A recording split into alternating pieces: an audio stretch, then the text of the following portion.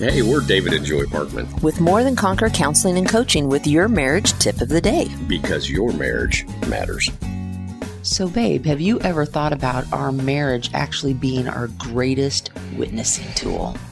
I would say historically, no, but definitely in the last, few years, the Lord's really impressed upon both of us that our marriage is our greatest witnessing tool. Yeah. First at home with our children, because they're watching everything and learning.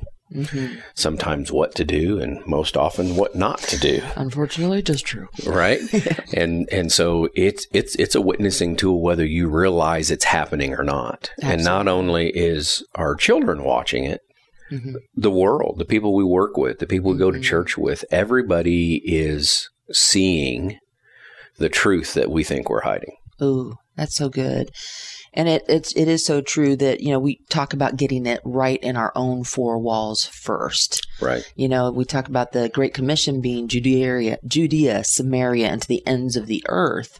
And our Judea is our home first, and then our church and our community. And our kids are watching. And so marriage really is about learning how to accept, we talked about getting your acceptance, security, and significance from God. We can't give what we don't have. We can't give it to our spouse. We can't give it to our children. We can't give it to the body of Christ, people at work. And so we have to lean into the Lord to fill us. We've heard statistics in the past that, about 70%, they say, of 18 to 25-year-olds leave the church.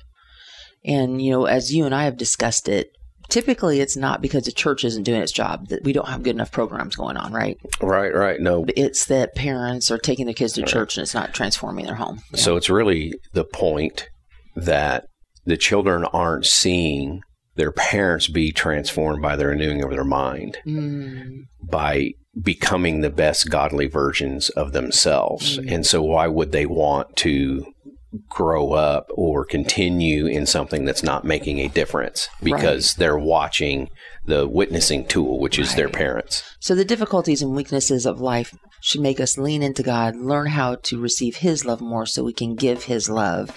And that starts this chain effect of drawing our children, our sphere of influence, and the world to Him. Absolutely.